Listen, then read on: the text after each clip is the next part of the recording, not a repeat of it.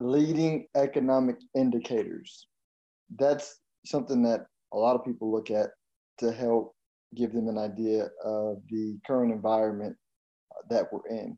You know, everything that you look at when it comes to the Wall Street Journal or maybe The Economist or CNBC, and I'm just picking on like the major news channels that a lot of people read, or just in conversation with people in general. A lot of people looking at jobs reports, the inflation number, the growth number, uh, um, housing starts.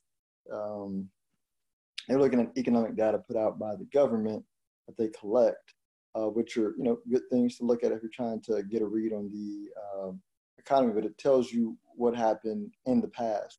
And when you're an investor, what you're doing is getting a sense for how you want to invest money for the future. So looking at that, it tells you about the past is, not overly helpful, right? It may be helpful for other things that allow you to um, take advantage of short-term opportunities to add to a position that you think is undervalued, or sell something that you think is overvalued. Because when those reports come out, if they're positive or negative, people feel some kind of way, one way or another. But as far as you making future investment decisions, I'm not super sure. I'm not very sure that it's a good use for that. What's better is actually looking at the stock market, because the stock market gives you a collective view of what everybody's thinking, right? And everybody's crunching numbers, looking at data, and um, coming up with some sort of number, uh, some sort of assessment of the future. And while it's extremely tough for us as individuals to look at the numbers and look at the future, when you look at the collective, everybody doing it together, the collective is, many times right. Let me give you like a simple example, and I'm gonna completely mess it up, but you can probably Google this, like the jelly bean jar example. But basically, they, and this is done multiple different ways, but one of the examples is there was a bunch of there's a professor with some jelly beans and in a jar, and he asked everybody in the class to guess the amount of jelly beans in the jar, right? And while not no one person guessed the right number, the collective average was pretty close to the right number of jelly beans. So as a collective, we're pretty smart, and so by looking at the stock market, um, you're able to get um, a sense of the future, and going deeper inside the stock market, you have different types of companies, but the companies that lead the most are what you call cyclical companies, or companies that do really, really well when the economy is doing well, and they go down first when the economy's in trouble. So cyclicals are like consumer discretionaries, retail, entertainment, construction stocks, material stocks, um, um, auto stocks. But cyclicals are ones that um, are companies that are tied to the health of the economy, and those will, before we have before all the numbers come out, and before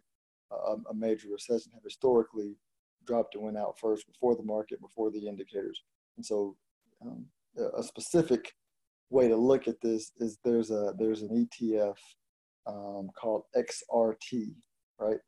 XRT is a retail ETF, which are cyclical stocks, and that ETF you can track and you can follow, and it could give you a relatively good idea um, as an indicator of what's happening with the economy. Now, people say, okay, I got the ETF. How do I look at it and interpret it on a chart, right? That's a conversation for, another episode. But technical analysis is, where you're using data to pick up a trend. And you're basically saying, how is this market trending? Is it trending, up, well, or down, right? Currently, uh, as of today, which is June 17th, 2019, um, that market is in a downtrend, which basically lets you know from an investment standpoint, the market thinks that things are not so great. Now, a lot of you have heard me say, I'm the way that I invest.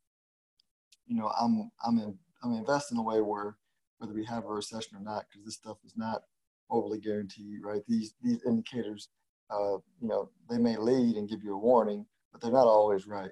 So you don't want to like bet on this to make higher decisions. You want to use it as a decision point, and I'll give you an idea of how I use it as a decision point. But you want to pay attention. But ultimately, like I mentioned, the way my process works is I'll invest through a good times and bad times by choosing stocks that are relatively cheap, that can still do well even if when we come out of a recession, even if we go into one potentially, right, if I did my analysis right. But what this allows you to do is let you know how much risk you want to take, right? So if the market signaling things not being so well, and your aggressive position, your aggressive portfolio is 100% in stocks, right? And you get this signal where things are in a downtrend. Maybe you might want to, maybe you might think to move to 80% stocks, and you put some money in bonds and cash and wait for more opportunities to come, as the market falls.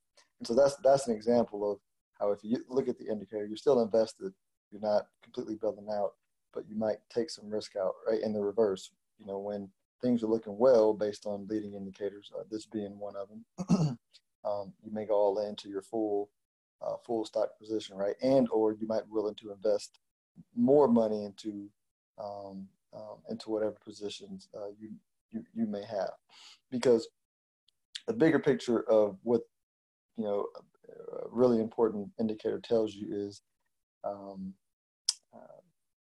well, let me not get into that because this will be a whole other explanation. But this is one example. I'm probably going to have to do multiple examples on different leading indicators and how to interpret them and how to use them in your portfolio. But this is one episode, one example. As always, this is meant to be for educational purposes and informational purposes. I am a registered investment advisor for my company, Stonehill Wealth Management.